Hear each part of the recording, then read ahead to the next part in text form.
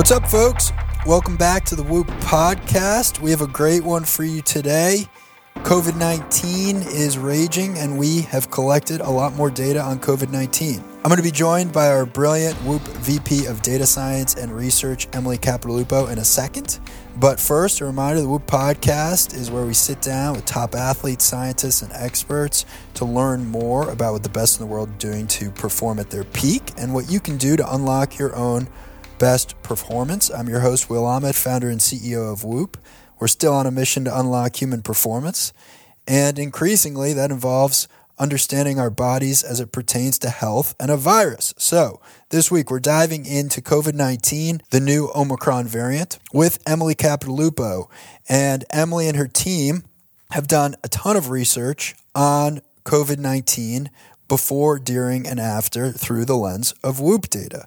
Now, since the beginning of the pandemic, we've been conducting research on COVID-19, and the big difference right now is Omicron is the primary variant, especially in the United States, and we want to understand how is that affecting your Whoop data, and how is it affecting your Whoop data despite the fact that many of you may be vaccinated. So we dive into that. Emily and I discuss what we learned from 20,000 Whoop members who have now shared their positive test results, their symptoms, and their Whoop data with us. We talk about the respiratory rate spikes, which many of you will expect to hear is still a phenomenon. We go into great detail about that, including how it may be different by gender. We're seeing different results by gender, so pay attention to that. We talk about the Omicron variant generally, what we're hearing from public health organizations, just generally speaking about its transmissibility, why it may be more transmissible independent from its characteristics as a virus, given what's going on sociologically. We also talk about COVID-19 right now and being vaccinated or having already had COVID and how that may affect then testing positive for COVID. The spoiler there is that your symptoms and your positive test result may come at different times. So listen to what Emily has to say on that. And we just had our vaccine research published. So Emily details what we learned about getting vaccinated and COVID-19. So I think this is a great episode. A lot of research that we've conducted on COVID, on the Omicron variant. I appreciate you all for sharing your data, those of you that did, on testing positive. And without further ado, here is the lovely Emily Capodilupo. Okay, Emily, welcome back to the Whoop Podcast. Thanks so much for having me. So we have now done more research. You and your team have done more research on COVID-19. Omicron is raging in the country. And I think there's a broad question of what does Whoop data say right now if you get COVID, and has your body affected by it? So what has some of this latest research showed us? Yeah, it's a great question. And I think it's an important question because what we're seeing outside of Whoop data are all these reports that like the Omicron variant is more mild. People are getting less severe symptoms. And so there's this big question, following up on all the research we did starting almost 2 years ago now, where we're looking at things like respiratory rate increasing as a potential sign of COVID. If Omicron's so much more mild than other variants, is that still showing up? And so that was really the question that, inspired us to take on this research project. So we pulled a sample of 20,000 Whoop members who tested positive for COVID over the last 2 years. So really getting, each of the different waves. And I should mention that almost very few people are actually getting their COVID strains profiled. So people don't really know what variant they have. But if you look at the dates that they tested positive in aggregate, you can know at least what the dominant variant was at the time. And so we divided the data into these different waves by the dominant variant, not actually by, sequencing the DNA of each person, because that wouldn't be possible. And what we saw was that we are definitely still seeing the spike in respiratory rate that we had, talked about 18 months ago and, repeatedly throughout the pandemic with both the original strain, the Alpha strain, the Delta strain, and now with the Omicron strain. We're seeing that spike. Omicron headline here is we still see a respiratory rate spike for those people who are testing positive for COVID-19 and very likely are getting Omicron versus some of the previous variants. Yeah, and that's just based on the time that they're getting infected. So we limited this analysis to just U.S.-based members, and far and away that's understood to be the dominant strain in the U.S. right now. So we're, the Omicron data is just from mostly the last 2 weeks. And what we're seeing, that's really interesting is that it's following, this same pattern. So even though the reported symptoms are much more mild, the data looks really similar. And we should mention that, we've been really focused on this spike in respiratory rate because it tends to be the cleanest one to see, because for most people, most of the time, your respiratory rate doesn't really change from night to night. But we're also seeing a spike in resting heart rate and a decline in heart rate variability. So all of those same vital sign changes that we saw with, original COVID back in early 2020, the Alpha wave, the Delta wave, and now again, the Omicron wave. And it's also worth noting that all the data we originally collected was pre-vaccine. Now we're in a post-vaccine world where many WHOOP members are vaccinated, and yet we're still seeing this kind of physiological response. I think it's worth just defining for the non-WHOOP members listening to this, what is respiratory rate? Sure. So respiratory rate, quite simply, is how many breaths you're taking per minute. And the reason that's important for everyone is when you get a lower respiratory tract infection, which COVID-19 very often is, it's going to affect your breathing. And so we measure respiratory rate every single night, and we're able, therefore, to capture a baseline for every individual. People's baselines vary, typically between 10 and 20 breaths per minute. And you, the individual on WHOOP, might have the same exact respiratory rate almost to the 10th for months and months at a time.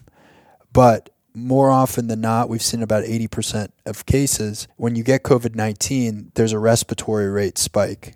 Yeah, and particularly interestingly, in about 20% of those cases, the spike is, statistically significantly elevated before the onset of symptoms. So it's a really interesting early warning sign of COVID, especially during times like we're actually in right now, but also really early in the pandemic when it was hard to get a test. Well, that's been the amazing thing these last 2 months, and I know you get a lot of messages from WHOOP members. I get lots of messages from WHOOP members, and I appreciate all of you listening.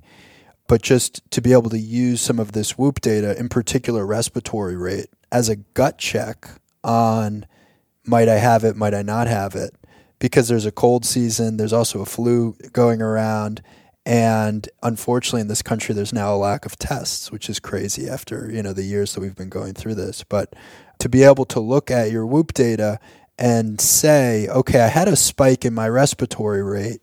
I haven't had a spike in my respiratory rate for 2 years. Could this be the sign that actually I need one more test? And I'll talk about my story personally, which I've shared now online in a minute. But that was exactly what happened for me. Let's talk about the difference that we're seeing between men and women when it comes to respiratory rate spikes and when it comes to just in general WHOOP data with COVID. Yeah, so this was actually a super interesting finding because we did not see any gender differences when we looked at data from the earlier variants or the original COVID strain. But when we looked at the Omicron data, we were seeing that the respiratory rate spike in women is actually not quite as high than it is in men. One thing that potentially means is that it might be easier to miss it for females than for males. But one thing that was interesting is that we also looked at resting heart rate, and we see similar height spikes with Omicron for men and women, and similar spikes to all the earlier variants. One thing that was interesting to see with Omicron that we did not see in earlier variants was that following the respiratory rate spike, we're actually seeing a respiratory rate dip across the whole population, which we didn't see before. Interestingly, we actually saw this pattern following vaccination. So we were seeing, and this is actually one of the things to look out for. People are getting the respiratory rate spike after their booster shot or second shot for Moderna and Pfizer, and after the first one for Johnson & Johnson single dose. Their respiratory rate does spike. It's not nearly as high as when they get actual COVID and only lasts for 1 day. But what we see typically is that on day 2 it dips. And what's interesting is now we're seeing with Omicron that people, after 3 or 4 days of a spiked respiratory rate, we see this like 2 or 3 day respiratory rate dip. And that's actually more pronounced in women than in men, and can be an interesting indication that that spike was caused by COVID, because we haven't seen anything like that anywhere else. Physiologically, this is explained by a concept called like supercompensation, where basically like your body is trying like so hard to get, your lungs back to healthy that it almost goes too far. And so you almost see this like you go better than baseline and then you bounce back to baseline. So it's an interesting pattern, and it'll be interesting, to see. Hopefully we don't have any more waves, but if we have other waves, that continues. But definitely like an interesting and unique pattern that we didn't see with the earlier variants. And just on that point, so we see the respiratory rate spike. We see the spike is more pronounced for men than women. We then see it come back to baseline, and in some cases actually dipping below baseline. And is that happening more for men or women, or we're seeing that for both men and women? We're seeing it for both men and women, slightly more pronounced in women, so like a deeper dip. So women are more likely to have a slight respiratory rate spike, but then actually a deeper dip. Mm-hmm. Got it. Yeah, and we don't yet understand those gender differences. One thing that came out really early in the pandemic and has been, very widely documented throughout is that broadly men are getting hit harder by COVID than women. Their hospitalization rate and death rates have been higher throughout.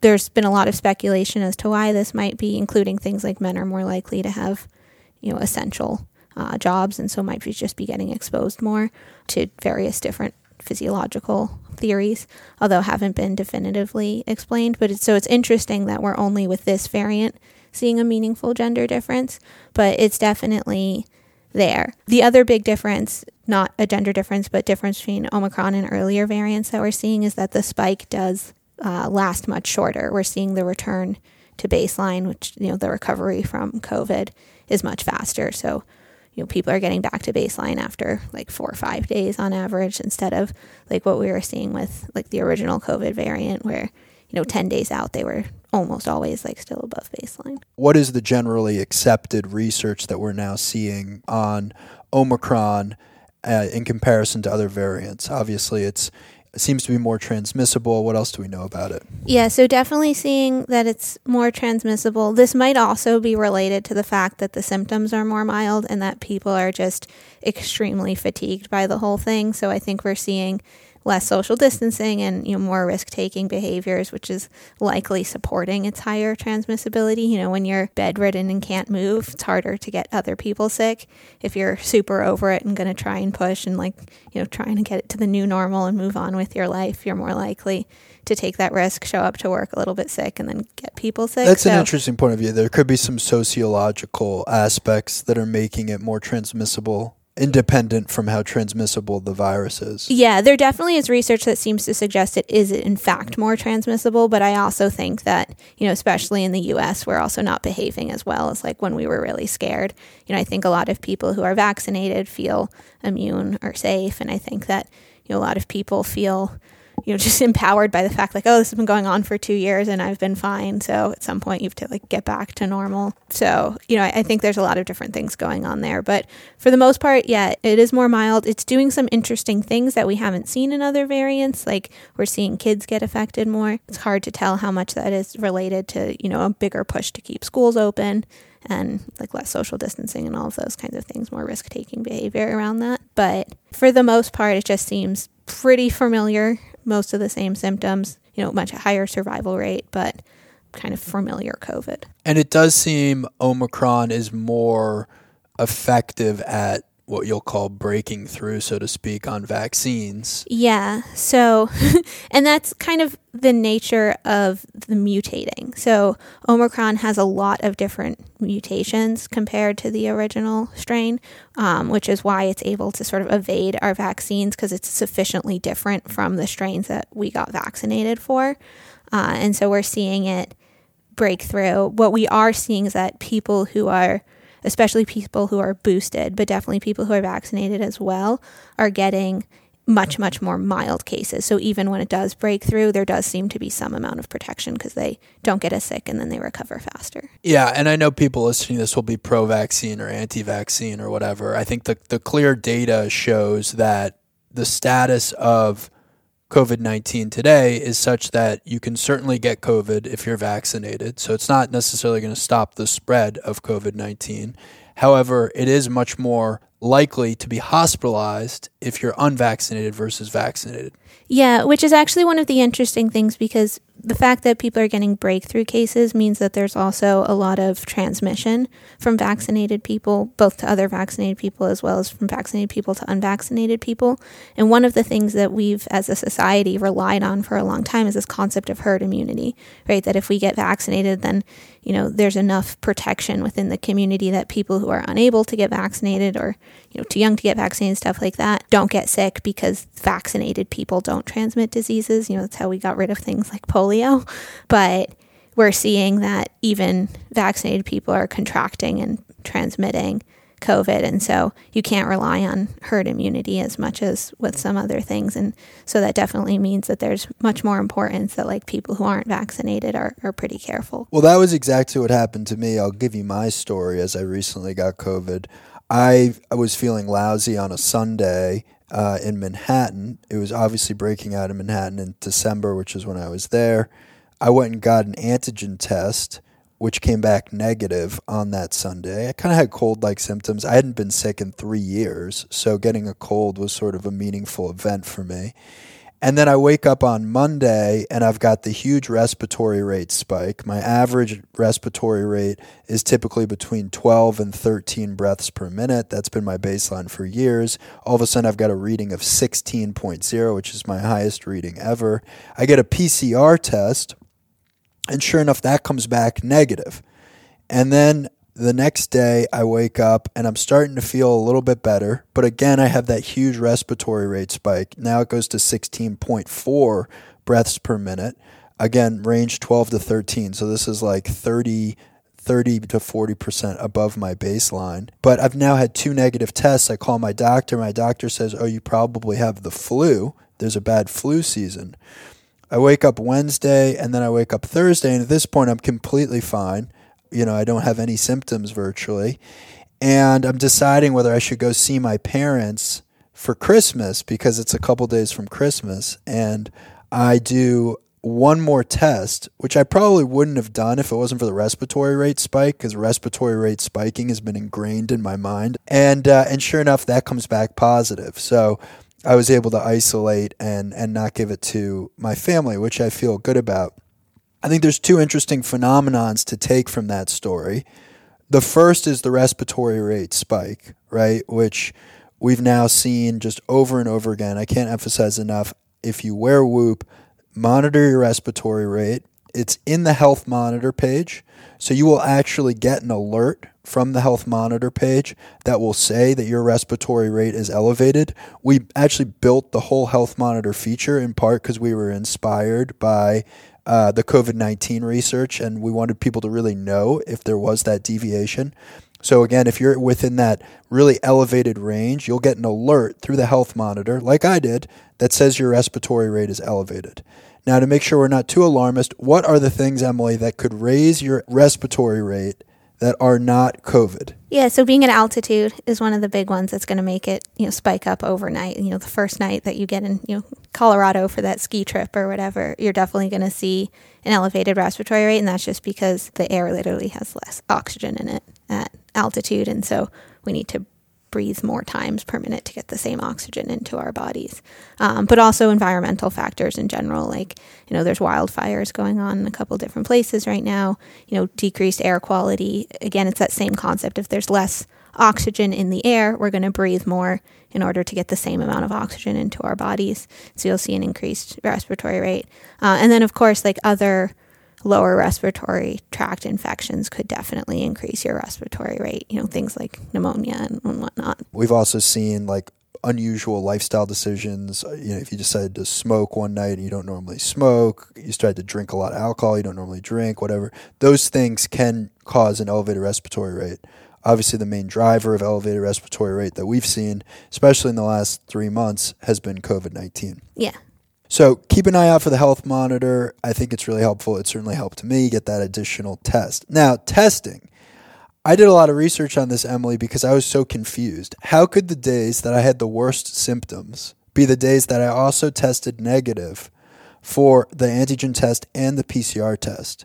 And it turns out if you've gotten COVID before or you're vaccinated, so I had 2 doses from Pfizer and I got a Moderna booster probably 4 weeks before being exposed to COVID. All of that means that your body's going to respond very quickly to being exposed to COVID. It actually will respond much faster than if you were unvaccinated or if you had never gotten COVID. So what that means is the onset of your symptoms is much faster. At the same time, your body actually has not built up a viral load to test positive. So there's this disassociation, folks, between your symptoms and whether or not you're actually going to test positive or sort of the degree to which you have a high viral load. For me, that was feeling worst on, Monday and Tuesday and testing negative. And then by the time I was feeling better, I was actually the most infectious, and that's when I tested positive. So this is, I think, just a really important thing for people to understand. I'm shocked that we haven't heard more from public health organizations about this, but the bottom line is, if you are vaccinated or you've previously gotten COVID and then you get sick and you test negative, keep in mind there's still a chance you might test positive 2 days later or 3 days later. Yeah, and I think, you put that so well because there's a couple of interesting things that are going on there, right? Like you wouldn't have gotten that third test if it wasn't for the respiratory rate spike. And I think so many people, like you said, like you were the most infectious. That's when you had the highest viral load built up, which was why you finally did test positive. But I think most people, it's like, well, I had 2 negative tests, so I'm fine, and now I feel better. So that's when you go out and infect all your friends and everything. Totally. And part of the reason why, this is such a problem. And I think that one of the other things that your experience and sort of this interesting counterintuitive physiological phenomenon point at is that like when you are like feeling sick and experiencing a lot of those symptoms, it's actually a lot of that comes from the inflammation of your immune system responding. And so because you were vaccinated, like you said, your body knew exactly what this was and like mounted a really quick response because it'd been 3 times at that point, exposed to the spike protein through your, 2 vaccinations and then the booster. And so you knew what to do immediately, and your immune system responding actually causes some of the symptoms that make you feel bad, not just the virus itself. And so your viral load was likely too low to be detected. And I think that that's something that a lot of people don't realize, that these tests aren't crazy sensitive, and they were optimized and designed, before we were all getting vaccinated for the original variant. And now Omicron's like this sufficiently different variant, and it's, totally different dynamics at play, like the fact that so many people have had prior COVID or been vaccinated, been boosted, and all these things, that like it's actually not super well optimized to the case that a lot of people like yourself are actually in now. If we want to shift for a second to at least some of the positives to take from this moment, although the virus is more transmissible, hospitalizations are way down. So that's a sign at least that, the vaccine's working and the virus is less deadly. And I think if you now look at the data, we're recording this in mid-January, you're starting to see the peaks coming down as well from just cases. And I would encourage people to look at the difference between cases and deaths, because that starts to tell a story on how well we as society are responding. Yeah, and I do think that that's really important. I think that there's some interesting early indicators that we're on a good path. One really interesting early indicator about where the wave is headed has been wastewater. So they look at viral load just like in the sewer systems in different large cities. And that's a good indicator because a lot of people aren't getting tested because, like we were talking about earlier, these tests aren't really available, or they don't get sick enough to get tested, or they're asymptomatic or whatever. And we're seeing that wastewater viral load has actually gone down in major cities, including Boston, where we are, but across the U.S. And so that does suggest that we are hopefully about 2 weeks away from seeing like a major decline in cases and hopefully getting to the other side of this Omicron wave. Well, we're going to keep doing research on it, Emily. I really appreciate all the research that you and team have done on it. And speaking of research, this is an exciting week for Whoop and you and your team because we just had peer-reviewed published research, Journal of Applied Physiology. Tell us about the data that was just published. Yeah, so the paper's title was Biometrics from a Wearable Device Reveals Temporary Effects of COVID-19 Vaccines on Cardiovascular, Respiratory, and Sleep Physiology. So we looked at just shy of 70,000 Whoop members who were fully vaccinated, and this data came now close to 8 months ago, so before the boosters were a thing. But we were looking at how they were responding. And this research was inspired by so many of our members posting 1% recoveries to social media after getting vaccinated and saying, am I dying or is this the shot? And, we looked into it, and actually it wasn't just, a handful of noisy people on social media, but it was actually, one of the worst tankers of your recovery score that we've ever seen. Basically, people were getting something that looked a lot like COVID, but lasting only 24 hours. And for this analysis, we looked at gender differences, age differences, but most importantly, we looked at the different vaccine manufacturers. So, differences between the Pfizer vaccine, Johnson & Johnson, Moderna. And what we saw was that very consistent with all the reports of everybody's experience.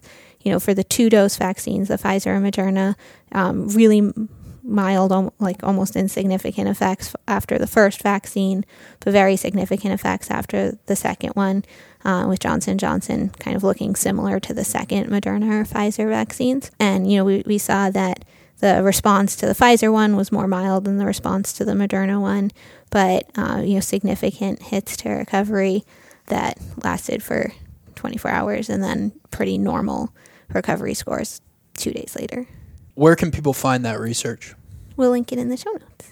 And for people who are looking to listen to more podcasts on specifically the vaccine, you can check out podcasts 109 and 121. I also want to give a big thank you to all of our Whoop members listening to this, especially those of you who have shared your data with us, or when you tested positive for COVID, or what your symptoms were.